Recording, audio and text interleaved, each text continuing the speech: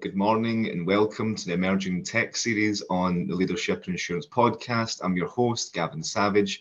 This is the podcast where we bring together technologists from the world of InsurTech to generate insights around the rapidly evolving innovation and digital transformation across the insurance industry. Today, I'm very lucky to be joined by co-founder and CTO, Dan. Dan, welcome. How are you? Very good. Thanks very much for having me. Thank you. Thanks for coming on after months of this going back and forth. And I thought we'd just start off by allowing you to, just introduce yourself properly and who you work for. Sure. So I'm Dan Green. I'm one of the founders and the CTO of Faye Travel Insurance.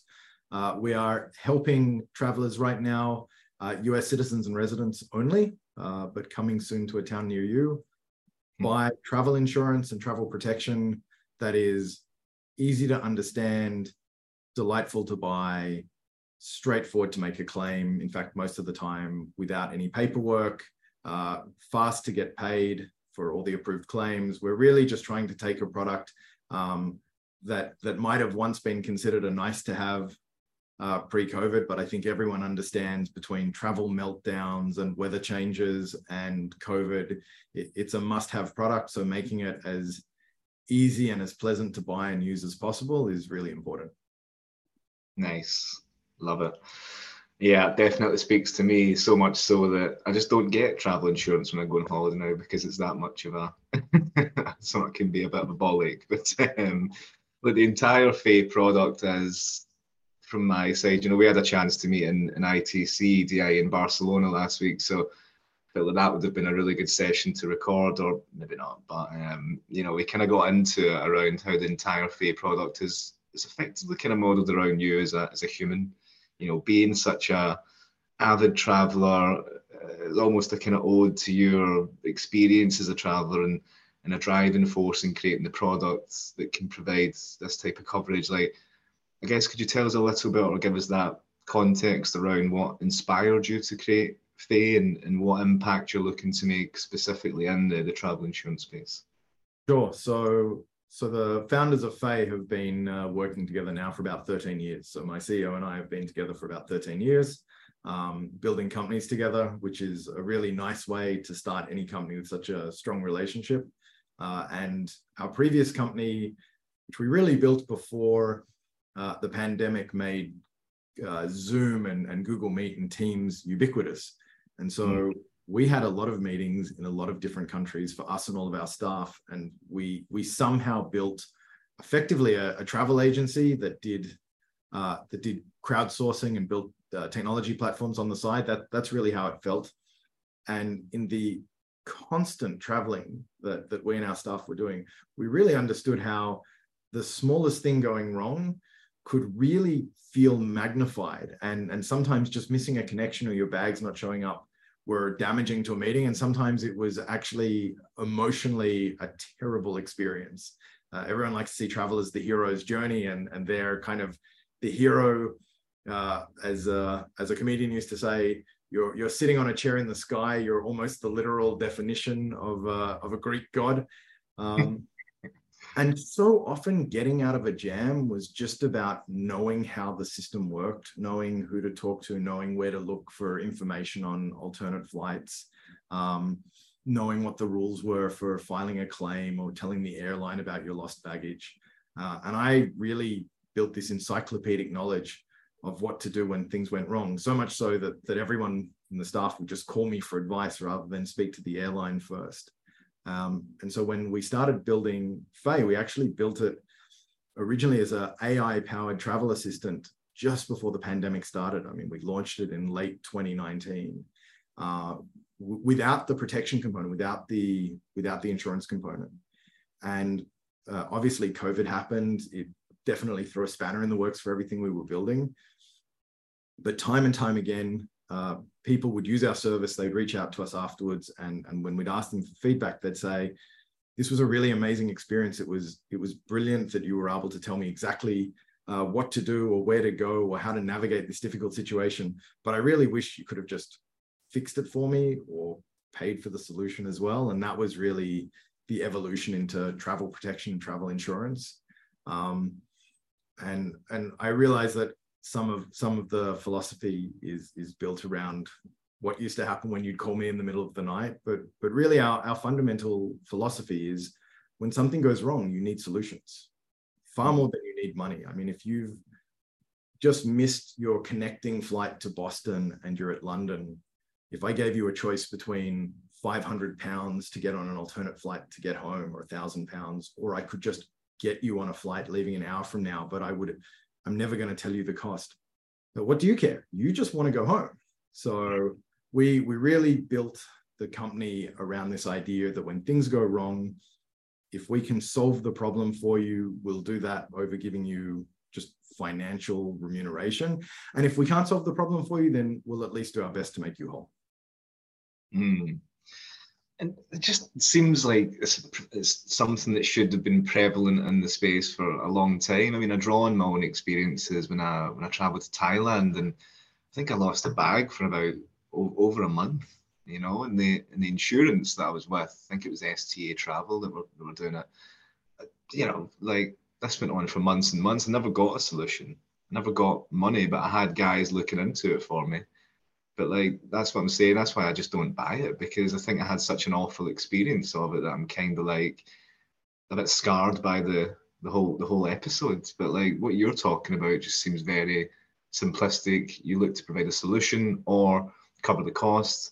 Like where are the gaps for you in travel insurance, and why do we still not quite have that, you know, holistic, simple, responsive coverage? So I think part of the problem has always been how travel insurance has been sold, which is more often than not, it's a checkbox at the end of the purchase flow when you're buying airline tickets or rail tickets and the like. And the provider just wants you to sort of say yes or no, get the money, not get the money, and move on. There's no customization to your needs. There's no really thinking about what's best for you as the traveler. There's the company that they have a deal with, there's the product that they have built for you, and they're just hoping that you tick the box and they will take the money, keep some of it for commission, give you the product. And then they wash their hands of you effectively, and you are, if you have unfortunately a claim, you're someone else's problem. So there's a total disconnect between who's selling you the policy and who you need to talk to if something goes wrong. And I think a lot of those legacy providers, they really have a lot of manual processes. They're really hoping to solve these problems by throwing humans at it, looking at the forms. That's why they're trying to always get you to complete forms in the same format so it's easier for people to go through. And we have the advantage that we started from scratch in really 2019, 2020. We built our systems from scratch. We were actually able to start with technology and not rely on an army of humans to read through things. So we can still provide the human touch, but we don't need to ask you to wait 30 days just till someone will be available to even read the paperwork you sent us in the first place. And when you buy from us, we can sell you the product we think you need that will give you the coverage. So when you went to Thailand, it's possible that someone presented you with either 0 options, in which case you bought the wrong thing, or they presented you with 200 options. And at some point it was really tempting to save $5 by just unchecking one of those boxes, except that one thing you unchecked to save $5 was the baggage coverage you really, really would have needed when you got there. So that's why we've tried to simplify the process and use technology so that you can actually have a delightful experience in trip and not suffer when you get home. Mm. And do you find that the more that you navigate through the travel insurance sector, do you find that you'll be working with, you know, large incumbents to maybe, you know, further digitize and speed up there? You know, for example, like Zurich or AXA, do you see that? Do you see your guys as being somewhat of a bit of a pioneer into what you're doing, or do you just think that there's always going to be that type of insurance there? Firstly, I think travel insurance as an industry is huge, and there's more than enough space for all of us to work together. I think a lot of the time, we're not even taking customers away from legacy providers. We're meeting customers who are interested in buying travel insurance for the very first time, or they're meeting us and they've always been on the fence about buying travel insurance and now they've decided to buy. So I don't think it's a zero-sum game. I think there's space for all of us to play together. And I don't think the airlines are going to stop offering travel insurance anytime soon. So I think we'll all exist together. And I think ultimately it's good that consumers have choice. I don't imagine us wanting to power the systems of legacy providers. I think it's really important to us that we built our own thing and that we built it from the ground up and that we offer it packaged as Faye. We're not planning to white label and kind of secretly be the provider. We're really proud of our brand. We're really proud of our name. We're really proud of what we're doing for our customers every day. And we want people to know that Faye is their travel protection provider, and that's who they're working with. Yeah.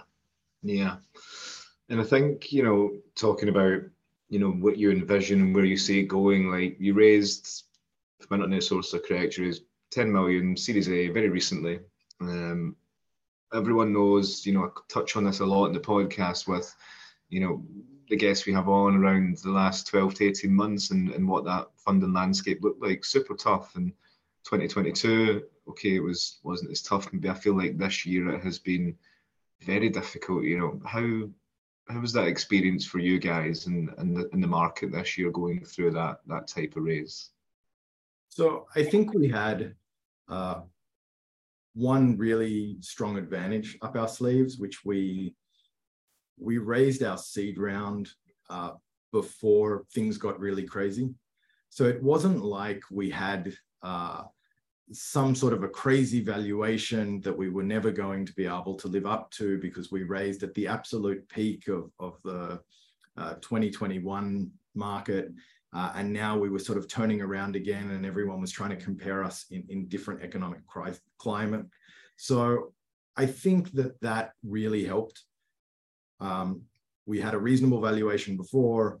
We were looking for a reasonable valuation now. I think that alone really helps the conversation. And then I think ultimately what it came down to, both for our existing investors, which basically all asked and most participated in the Series A, was everything we told them that we would do by the time we raised our Series A, we had done. I mean, we had cleared the entire list in roughly the time frame we told them we would do it, at either the level or better than we had told everyone that we were going to achieve things. And that really changes the conversation, especially for investors that you might have met 1 or 2 years ago. You spoke about the plan. They said to get in touch when it was time to do your Series A. And now you're meeting them again and they're saying, wow, you actually did not everything you're telling me now that you said you would do 2 years ago. You've actually done everything that you told me you were going to do when you met. Doesn't change the fact it's a difficult environment, that you need to have. You need to have a lot of meetings to find the true believers, but we really were buoyed by the fact that all of our existing investors have been very good to us. We have great relationships with them. They were very, very keen to participate, to continue to be a part of the story, and just starting from that position made everything easier. You say a lot of meetings. I mean, I wonder how many meetings you actually did have, or how many no's that you had before you got to the yeses. Probably more no's, I would imagine. I mean, it's really hard. It's just a different environment than it is, and you don't necessarily get no's. You often get, we'll think about it, or we'll talk about it, or different terms. But to be honest, I have the big advantage in that I'm the CTO and not the CEO, and Alud is very good at navigating that world, and has always been very good at navigating that world. And I think there's a good reason why we agreed right from the outset that Alud is excellent at business, but probably not the world's greatest programmer. I'm great at programming. We'll split the tasks accordingly, and we'll go from there. But it's interesting the journey that the CTO goes on with the CEO, because there's obviously elements where you have to come on to these conversations and you have to be very front and center to a degree. But as you say, when it really gets down to it, you probably step back and get back to the day job in terms of coding and building the platform. But I guess reflecting on the year where we're at just now, amazingly, we're now into half two. Can't believe it. But how has the growth been since then for you guys? I mean, I think it's been quite an accelerated growth, certainly from 2019, from when you were founded to now. Like, how has the growth been, challenges, wins, and what's next? What do you envision for the next 2 years? So we've been lucky. Growth has been steady since the beginning for us. Every month has been better than the last month, although obviously you would hope that a new entrant into the insurance space that is doing something significantly better than the competition would see growth increase every month. So I don't think that the sales market for travel insurance is particularly difficult right now. Post-pandemic, you had a period of revenge travel. We can debate whether or not that period has come to an end, but I think there's just no doubt that we still live in a day and an age where even if business travel has come down, and I'm not so sure it has, but even if it has, people are traveling for leisure, and they see it almost as a right sometimes. They see it as part of well-being, part of kind of mental health. It's something that they feel like was taken away from them once and can't be taken away from them again. So I just can't imagine a world where the number of people traveling slows down anytime soon, and that creates an amazing opportunity for us. I don't think business travels went down for you. No, nor a lot of people I speak with. So I know the statistics say it didn't recover as fast as leisure travel, but I'm telling you, mate, every plane I get on is pretty full. Yeah, I mean, I think Alex, the founder of this pod, he's been away 11 times this year already. And yeah, not quite as lucky, but I do agree. That I've seen that slowdown, that reluctancy to travel for a good 12 months or so, maybe longer after COVID, but it feels like it almost is not a thing at all now, which is obviously great for you guys in the industry. So, I mean, kind of moving on to, I guess, building the type of product that you guys have built, and what I regard building an insurance product in a pretty old school, you kind of touched on at the beginning, very paper driven, non-digital world. You've implemented AI, you've really balanced that team culture within tech teams and insurance. And one thing that stood out to me is that your culture is impressively kind of 60% skewed more to women. So that's really stood out to me also, that your head of engineering is female and manages an entire team of men. Really interesting blend, and credit to how you guys hire and how you guys put the thought into making that diverse team. What's been your experience of building this culture, and what's the secret? Because we just don't see enough of it. So I mean, I think we're very lucky in that a lot of this happened organically. Even if subconsciously this was something that we hoped to achieve, it wasn't like we were selecting individuals based on that criteria. I think that we were lucky enough to navigate this way, and I suspect that the more diverse a workforce is in general, the more attractive it probably is to new potential candidates. Seeing, okay, there's a mixture of men and women, there's a mixture of people from different countries and cultures, and that really does help in the hiring process. I think generally people in this company really love travel, or to some extent can even be obsessed by travel, and that going in. I mean, you're not going to work for a travel insurance company if you hate travel, if you hate the idea of getting on a plane. I think that kind of comes with the territory. So there's probably some self-selection that comes really from the get-go, that people who apply to work here have some sort of adventurous spirit. They like travel. It's part of their own DNA. And I'm sure that comes in. And then we really try very hard to look for people that are a good cultural fit for the company.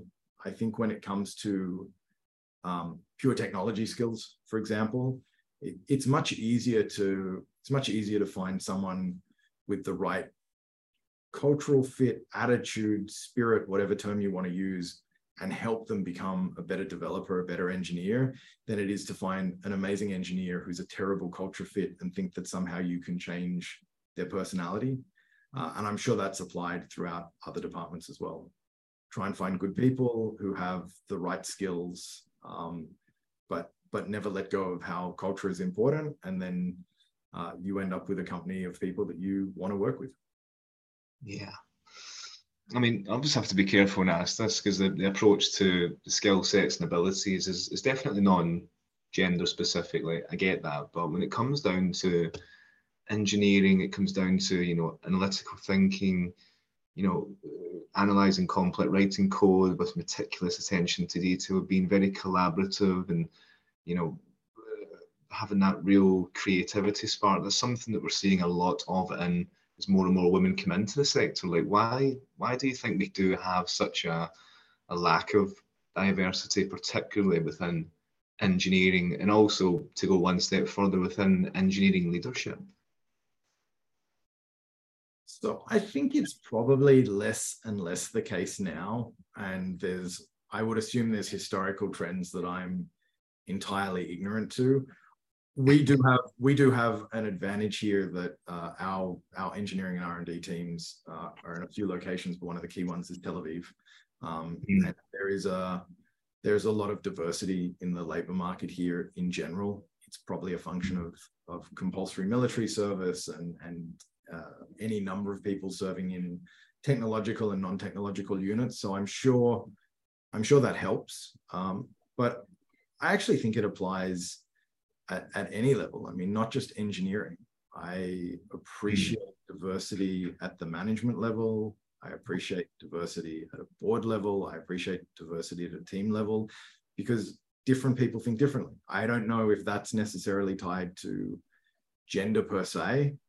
There's probably some element, but having people from different cultural backgrounds, different genders and identities, it just gives you a more diverse range of thinking. And I'm sure there's a snowball effect, that if you start with a diverse team, you're more likely to attract diverse talent to the team, and then you can keep it that way.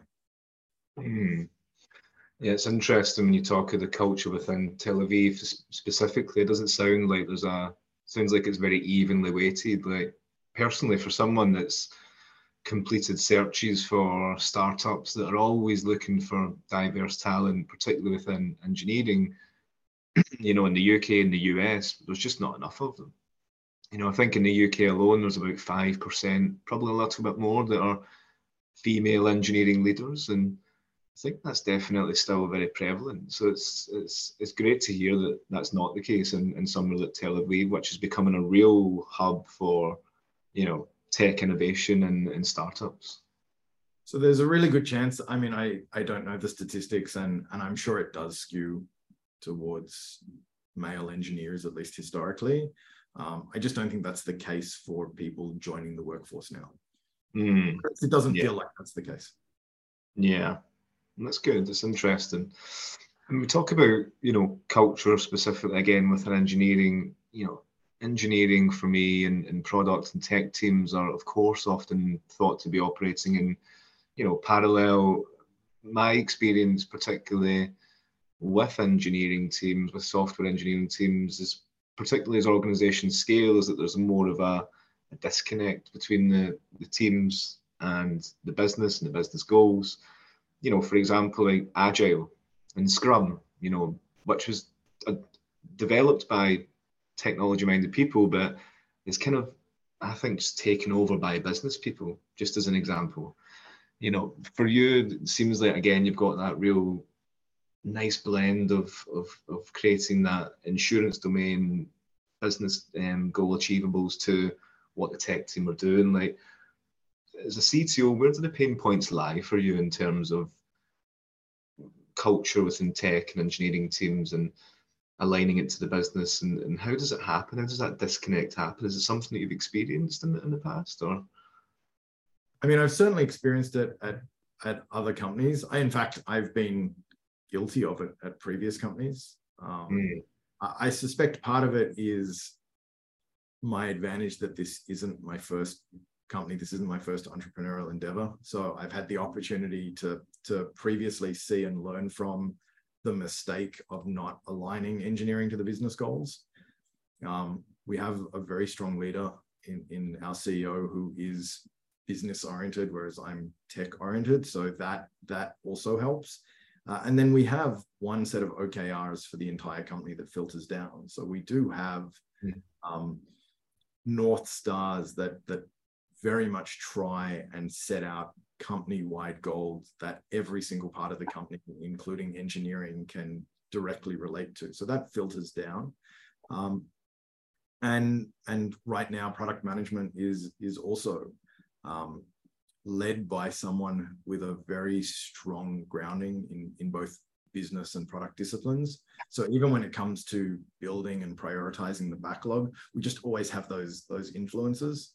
And I think that as you said, then gets built into the culture. That as much as I would love to be taken off the leash and allowed to build every single technological whim and innovation that we have dreamt up, experimented with, and built proof of concepts for, but we've learned the balance of getting the fundamentals right, and then putting time into the sprints to work on those extra features that will pay huge dividends in the future, will create a lot of delight for our customers. But I just understand that this insurance is insurance. You want to succeed as a business, you need to get the fundamentals right, and you need to get them very right. And again, just kind of leading on from what you said there, you've got the CEO looks at the business, you're looking at the tech, like those fundamentals, like, do you kind of set a line in the sand, or is there a kind of strategy that you guys have used at Faye? Because as you say, it's not your first rodeo. So you've come into Faye, very experienced and knowing what needs to happen. But I guess just on a more granular, is there any kind of advice that you would give to someone that's looking to ensure that culture stays remained, and as I say, that tech and engineering don't drift apart, I mean, I think the whole company has to be clear on the problem you're trying to solve as a company. We are trying to deliver a delightful travel insurance experience that provides our customers with the level of protection that is matched to their needs. And if they need to use it, we're also trying to create a very easy to use, simple experience, quick to get paid when your claim's approved. I mean, we've kind of agreed on what we're building as a product and as a company. And everyone in the company can articulate that. So it gets much easier to focus around the mission. And I think it's really important that everyone gets on the same page as to what you're building and why. And then everyone understands that the ultimate aim of the business is, of course, to make enough money to sustain your operations and to grow the company. I mean, if you're building a business that you think will only live on VC funds for the entirety of its life, you've missed what the ultimate goal is, that eventually the company explodes, thrives, has that moment that we refer to as an exit, and then takes on a life of its own where you trust that it will live for 100 years, if not forever, and become kind of this intergenerational company. And you get there by understanding that you have to succeed as a business. You can't build the world's most exciting technology and think the customers will come later, especially in something like insurance. Technology and business have to go hand in hand from day one. Nice, I love it. I mean, it seems very organic, straight from the day one. Everyone's been on the same page. It makes it more sustainable, I think, if you get that right from day one. So clearly, you guys have got that appreciation, for the differences across all the different skill sets and teams, and it's, and very embedded in the fabric of the culture. But it sounds like you've got quite a fun. I love the way you describe Faye, a delightful experience. Like, it sounds like you've got a really kind of fun culture of continuously learning, collaboration. Like, do you have any nice things that you guys do to keep people motivated? I've had some really good ones in the past, but just things that you do to keep your, not just tech team, but I guess the overall business, little things that you do that are quite fun. So, I mean, we've tried to build some elements of travel into the culture. On every anniversary you have with the company, you receive money towards a travel fund that increases over time. So you're actually encouraged to take leisure travel on an annual basis. We're a hybrid company, so we're not remote. We're not full-time in the office. We're very open to people taking periods of time where they go abroad for a couple of weeks and they do a mixture of working remotely and being part of the company. we encourage people who can to travel with our products and eat your own dog food, as people say. So that's very much part of the company. We generally, I don't know if happy hours is the solution to make things work, but we've worked very hard on everyone being in the office, at least on the same days when people are in the office each week, so that we're able to have a balance between actually spending time with each other and being social, as well as kind of getting the work done. I think all of that's really important. I mean, most people travel for that reason, right? It's to have experiences, it's to meet new people, it's to go new places. You've got to build that into your company somehow. So in short, happy hour, get everyone to the bar at the same time. and put the bar in the office so that they don't have to walk out. Yeah. Yeah. Takes it back to ITC, where there's just a big, huge thing that says bar in the middle of the conference. I think it worked very well. But like that, I'm kind of conscious of your time. But like it's been great to have you on. Thank you for giving us your time. Yeah, have a good rest of the day. Thanks very much, Gavin.